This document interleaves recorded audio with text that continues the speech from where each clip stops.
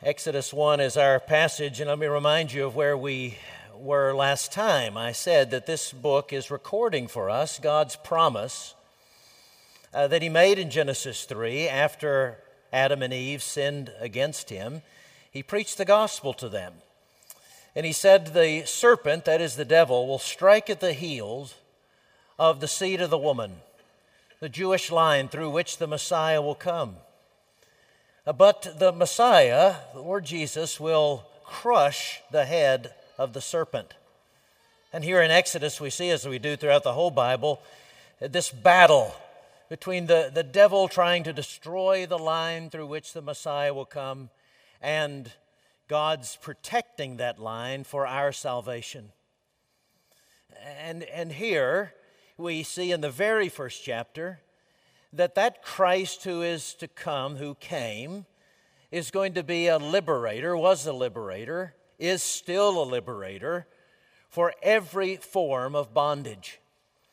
That He is a whole Christ for the whole person, for the whole of life. We said He is a liberator from political oppression, those official political systems, those unofficial political systems that tell us that we don't belong. And He's a liberator from economic oppression, those systems that try to discourage and to keep down those who are made in the image of God. And let me just say to you how grateful I am when I cast these seeds to you. The Holy Spirit causes them to take root and bear fruit as I talk to you about the problems with payday lending and charging 450% return on these loans that are being made to poor people. Some of you have already sprung into action. Some of you lawyers are taking legislative action. Others of you are working with local banks to create microloan opportunities. Some of you came to me and said, I will make those microloans. Others of you reached out for help with financial literacy and for budgeting. It's a wonderful thing to see the Spirit working among us. But He's not only a liberator for political oppression and economic oppression. We find He's a liberator also for social oppression and spiritual oppression, and that should cover everything. He is a Christ. He is a Redeemer for every conceivable need you have, and He turns us into liberators as well. Let's look with eagerness at verses 1 through 22, a fresh look at what Jesus came to do. These are the names of the sons of Israel who came to Egypt with Jacob, each with his household: Reuben, Simeon, Levi, and Judah; Issachar, Zebulun, and Benjamin; Dan and Naphtali, Gad and Asher. All the descendants of Jacob were 70 persons. Joseph was already in Egypt. Then Joseph died, and all his brothers, and all that generation. But the people of Israel were fruitful and increased greatly. They multiplied and grew exceedingly strong, so that the land was filled with them. Now there arose a new king over Egypt who did not know Joseph. And he said to his people, Behold, the people of Israel are too many and too mighty for us. Come, let us deal shrewdly with them, lest they multiply. And if war breaks out, they join our enemies and fight against us and escape from the land. Therefore they set taskmasters over them to afflict them with heavy burdens. They built for Pharaoh store cities, Pithom and Ramses. But the more they were oppressed, the more they multiplied, and the more they spread abroad. And the Egyptians were in dread of the people of Israel. So they ruthlessly made the people of Israel work as slaves, and made their lives bitter with hard service in mortar and brick, and in all kinds of work in the field. In all their work, they ruthlessly made them work as slaves. Then the king of Egypt said to the Hebrew midwives, one of whom was named Shiphrah and the other Puah, When you serve as midwife to the Hebrew women and see them on the birth stool, if it is a son, you shall kill him. But if it is a daughter, she shall live. But the midwives feared God and did not do as the king of Egypt commanded them, but let the male children live. So the king of Egypt called the midwives and said to them, Why have you done this? And let the male children live. The midwife said to Pharaoh, Because the Hebrew women are not like the Egyptian women, for they're vigorous. They give birth before the midwife comes to them. So God dealt well with the midwives, and the people multiplied and grew very strong. And because the midwives feared God, he gave them families. Then Pharaoh commanded all his people, every son that is born to the Hebrews you shall cast into the Nile, but you shall let every daughter live. Brothers and sisters, the grass withers and the flower falls, but the word of our God will stand forever. Let's pray together. Our Lord Jesus, we pray that by your Spirit you would open our eyes to see beautiful, powerful things in this portion of your word. The good news of a Christ who is coming, a Christ who has come, a Christ who was born to redeem us from all our sin and the sin of this world. And would you so inspire us in response that we would become liberators and redeemers in response, in imitation of him. We pray it in the strong name of Christ and for his sake. And God's people said together, amen. It was called Operation Dynamo. Dynamo means power. It didn't exactly unfold the way they had planned it. It was a British operation set into place by Winston Churchill in response to a crisis that was occurring on the northwest coast of France. Hitler had invaded Poland in 1939, and he was invading surrounding countries as well. He'd come into France. Winston Churchill ordered the British Expeditionary Force and other forces as well to stop him, but he, in his powerful drive, drove those forces, the British forces in particular, all the way to the northwest, onto the coast of Dunkirk, and then inexplicably called a halt to the advance. Operation Dynamo was going to retrieve those 338,000 men who were stranded there and could have easily been annihilated. The plan was to send the British destroyers over, and some other destroyers too. They had plenty of them. It was just a short pass across the English Channel. They would retrieve the soldiers, get them out of harm's way. The problem was it was too shallow. They couldn't get near them. The soldiers stood in chest-deep water and couldn't get to the saving ships. They didn't have enough shuttles to get them across in time. Someone had a brilliant idea. The Ministry of Shipping decided to requisition all personal craft that ran shallow in the water. They took a shallow draft. And they said, we're taking these little ships to be our own. And not only did no one oppose that, many, especially the fishermen, volunteered to sail them themselves, sail them into harm's way. 850 ships in all, little fishing vessels and yachts and personal craft made the pass over from Ramsgate to Dunkirk and shuttled those men into those destroyers and saved their lives. Churchill said later it would have been a grand disaster. It would have changed the course of the war, because there on those shores was the root and the branch and the brain, the center of British power could have been annihilated.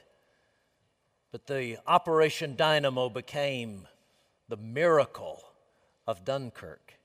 850 little ships. Now, those owners of those ships could have said something like this, what is the liability? What insurance coverage do we have if we lose our ship? I'm not going to sail over there. It's dangerous there. It's not my fault that they're on the edge like that. They've gotten themselves in that fix. Are you saying it's my responsibility? No one answered that way. The way they answered was this, effectively: the Crown has asked us for our little ship. Now, how in the world can my little ship be a part of rescuing 338,000 stranded soldiers? I have no idea, but the Crown thinks it's possible. And if the Crown thinks it's possible, I yield my little ship to its service. It's gospel motivation. It's the way the gospel comes to us. It's the way this text comes to us.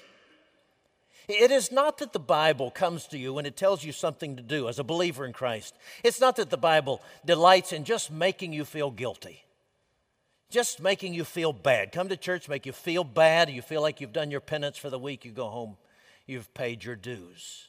That's not the Bible's strategy. It's not my strategy. It's not the strategy of any gospel-centered sermon. A gospel-centered sermon does this. Here is what you are called to do, and the Holy Spirit has made you capable of doing it. And a gospel-centered sermon makes application this way. Here is a need.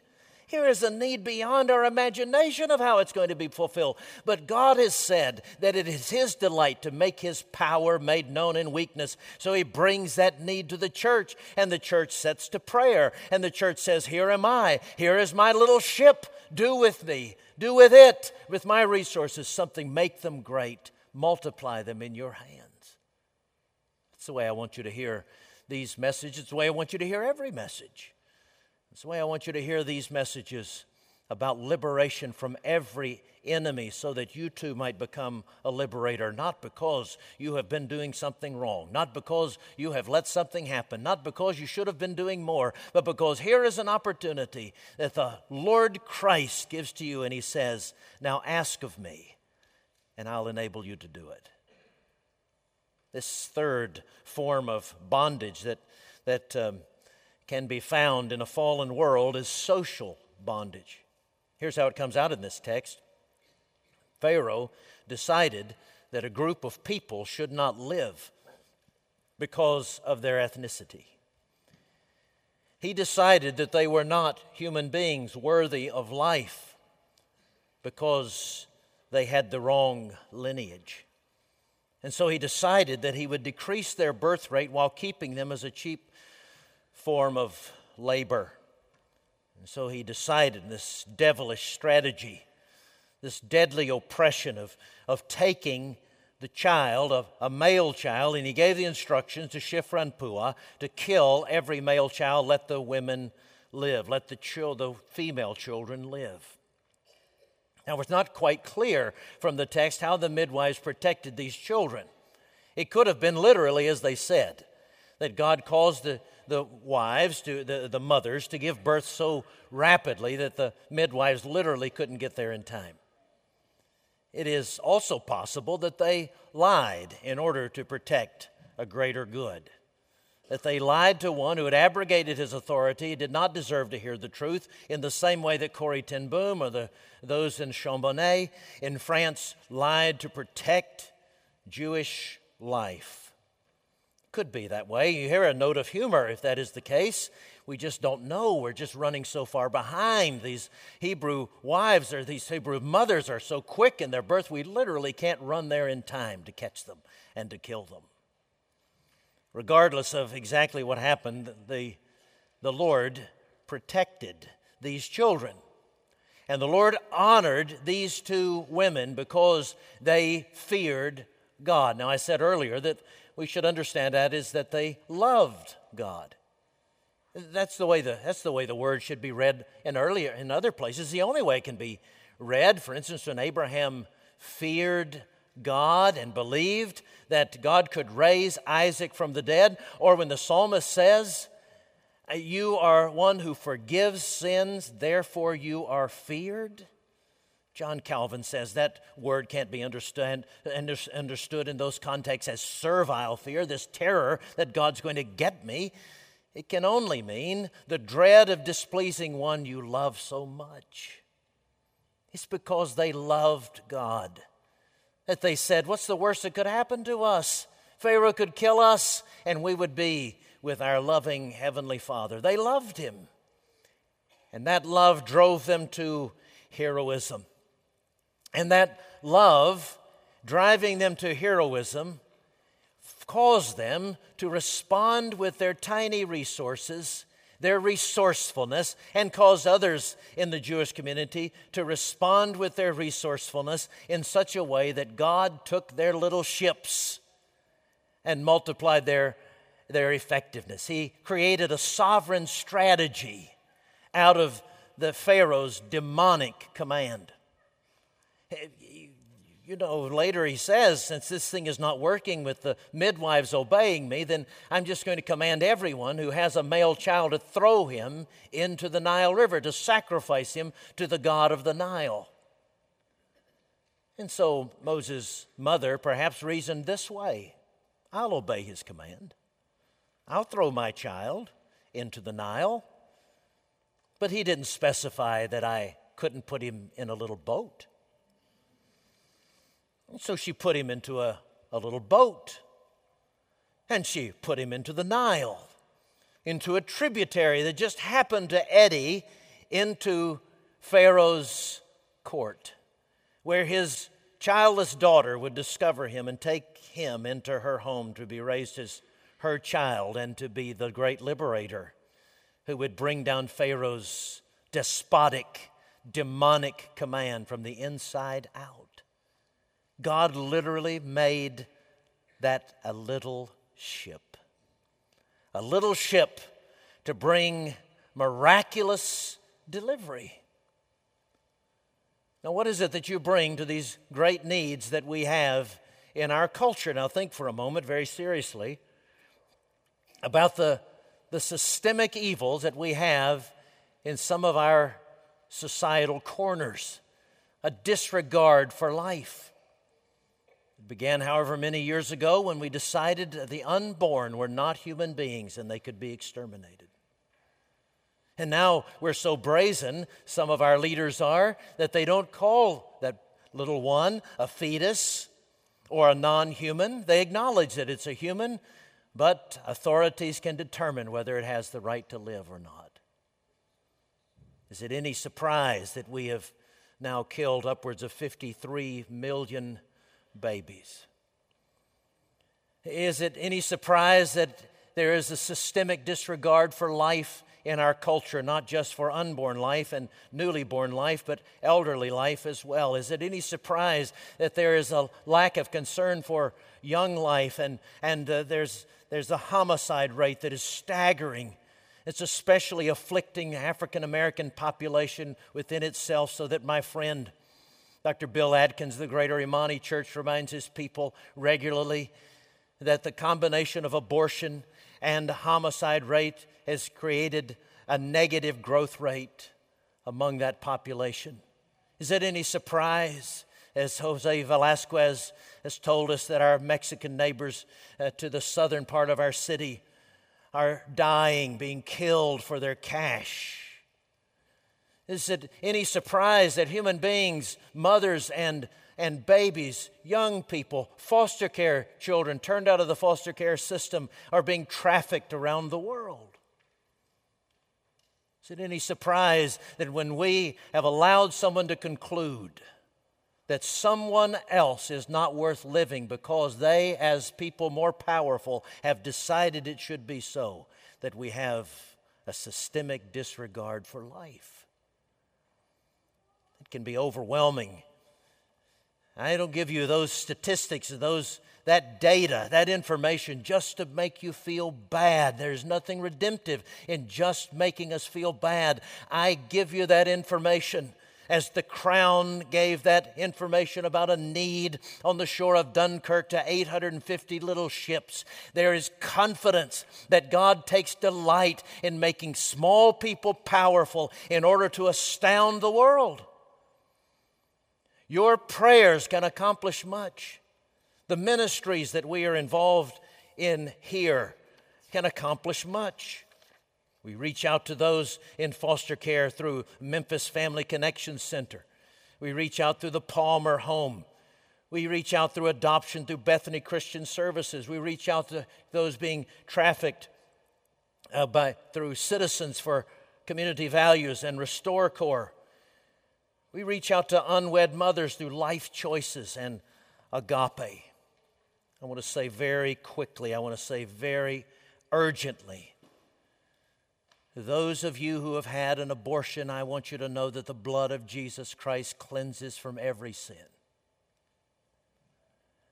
I want you to hear from the lips of your pastor. I have walked through this course with many women.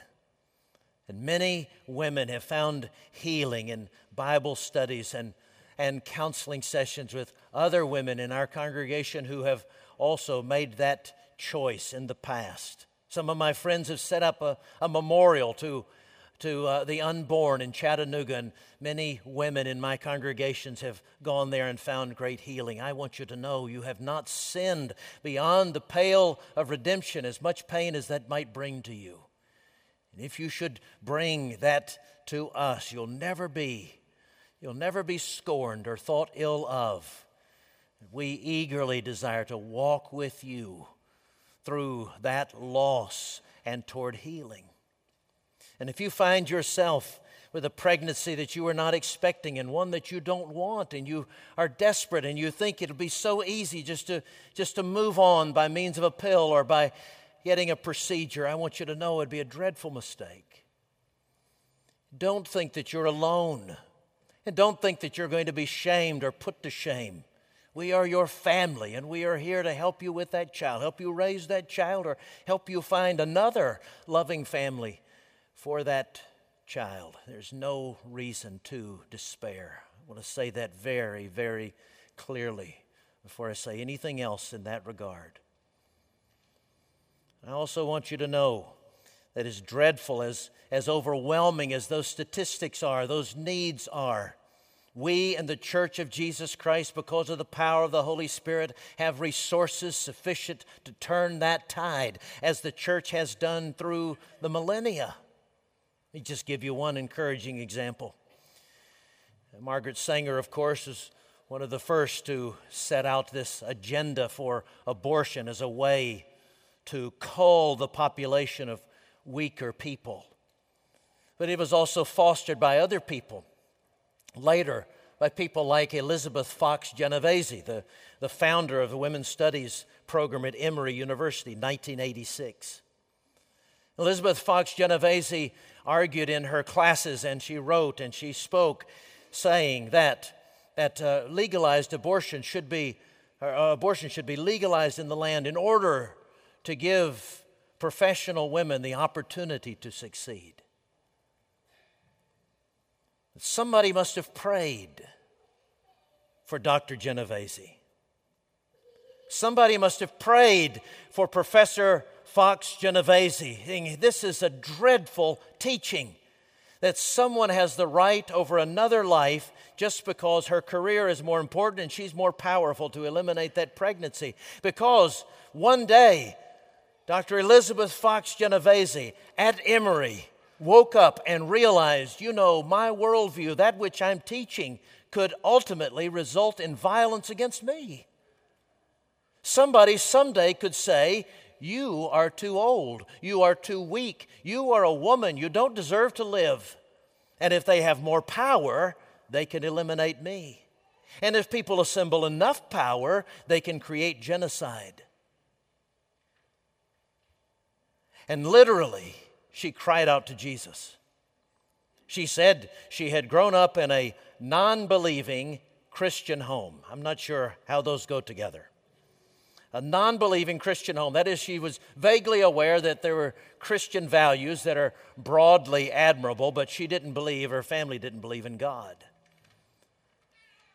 But she cried out to Jesus because she said, unless there is a standard for life and dignity and humanity, then the human race is done for, and you will only be able to survive if you're powerful, more powerful than the others.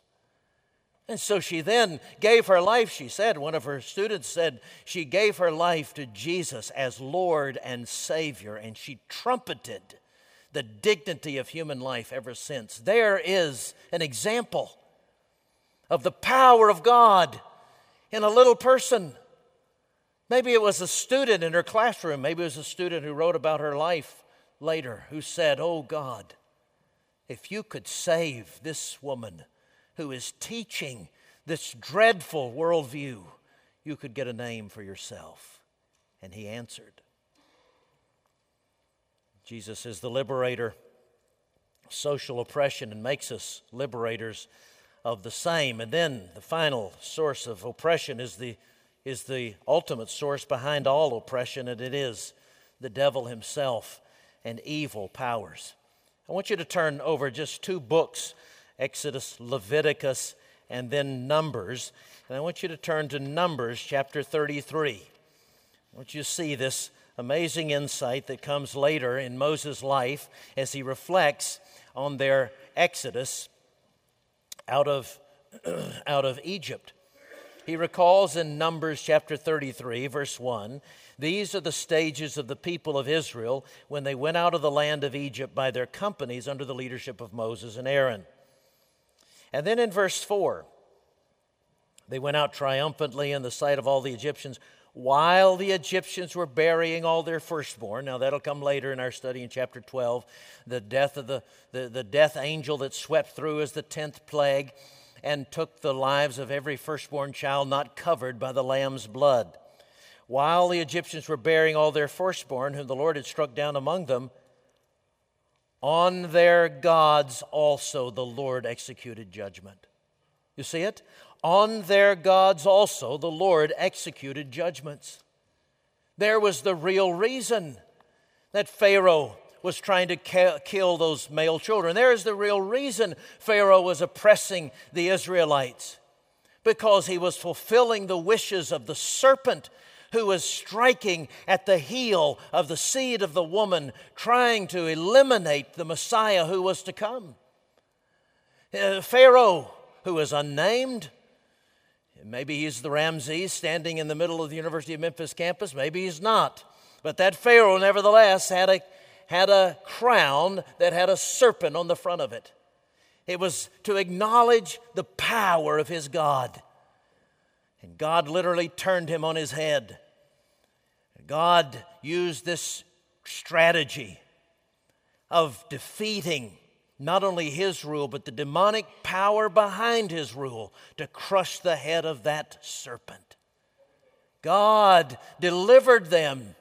God delivered the people of Israel by defeating the demonic powers behind these evil forces. And this is the way he's using us too. He has given us weapons more powerful than the enemy. He's given us the gospel. He's given us prayer. He's given us Christian service. He's given us evangelism. And as we go forth with those little ships, he is crushing the head of the evil one. We wrestle not against flesh, but against evil powers, rulers and authorities and cosmic forces, against the elementary principles of this world. Greater is he who is in us than he who is in the world. You give yourself to him. You yield your little ships to him, your resources, your bread and your fishes. You bring them to Jesus, and he multiplies them and makes them powerful to turn back the forces of evil. You may be discouraged this morning. You may be discouraged because you say, I have sinned. I have sinned so greatly in my past, there is no way that God could use me. I'm too old. I'm too young. I'm too restricted in my movement. I have special needs. There's no way that God can use me. That is falsehood. Jesus delights, the weaker, the better, for him to get a name for himself. But I want you to know that even your pastor at times feels that way. I happened on an excerpt from my journal from a number of years ago, 14 or 15 years ago. I happened on an entry to my journal that was encouraging to me. I hope it's encouraging to you. It was a period of discouragement in my life. It happened shortly after my transition from St. Louis to Augusta. And, you know, transitions are tiring. Transitions can be exhausting. They can be discouraging. It's not because the people are bad. It's not because anything's wrong with you. It's just the way transitions are. And I'd become discouraged in that transition.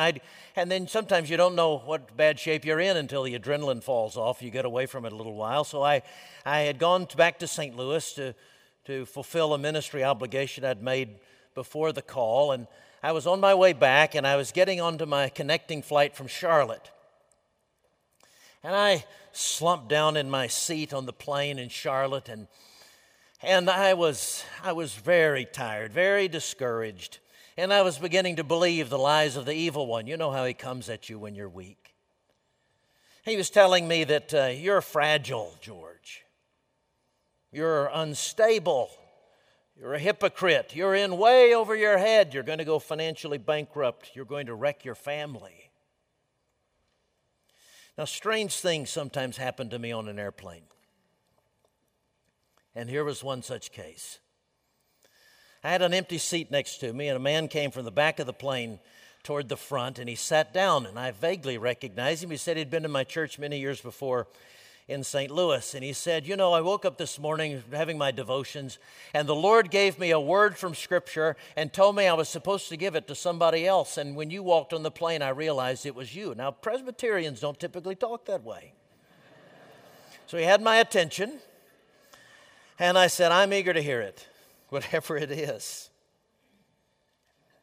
And he said this, the word comes, George, from the account of Moses standing at the burning bush hearing the call from the Lord. Moses wasn't looking for that call. He was just walking along tending his sheep. Neither were you looking for a call. You're just tending your sheep in St. Louis. Moses got his call while he was walking along, and God assured him of everything he would need to fulfill his calling. He said, I will be with you. In the same way, you must remember that you're not where you are by your ambition. God called you there while you were walking along. And God has given you everything you need to accomplish the call He has extended to you, His presence. Now, you're just walking along. And by God's grace, you have walked into this sanctuary today. Or by God's grace, you've walked by a radio, or by God's grace, you've walked by a television, or by God's grace, you've walked by a broadcast on the internet, and while you were walking along, God said, the gospel I've brought to you will not only liberate you from your political and social and economic and spiritual oppression. The gospel with which I will liberate you is so great that I will take you, as however limited you are, and whatever resources, whatever few resources you think you have, I will use them to participate in my great miracle of redemption. If that is not your faith, if you've never given your faith, your life to Jesus Christ, this is the day not only to find personal salvation, but to find yourself in a cause that is infinitely larger than you are, cosmically great, and guaranteed to be successful. Come to Him today. One and all, come to Him. Let's pray together.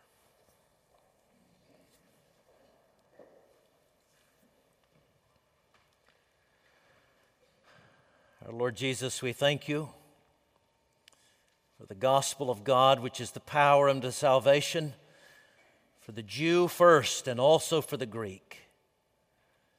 And we say to you, Lord, we are not ashamed of it. We yield ourselves afresh to make us emissaries of that same good news.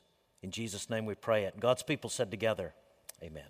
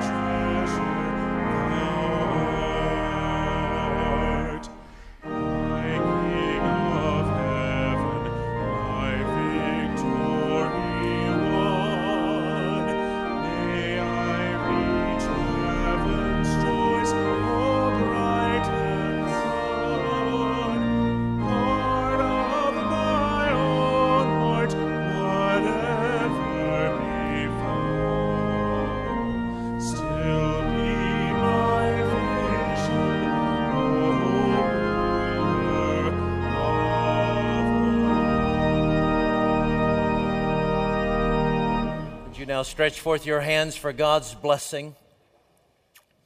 May God receive all the glory in the church and through Christ Jesus before all ages, now and forevermore, as He fulfills His promise to be with you even to the end of the age. Go forth in that power and that peace. Amen.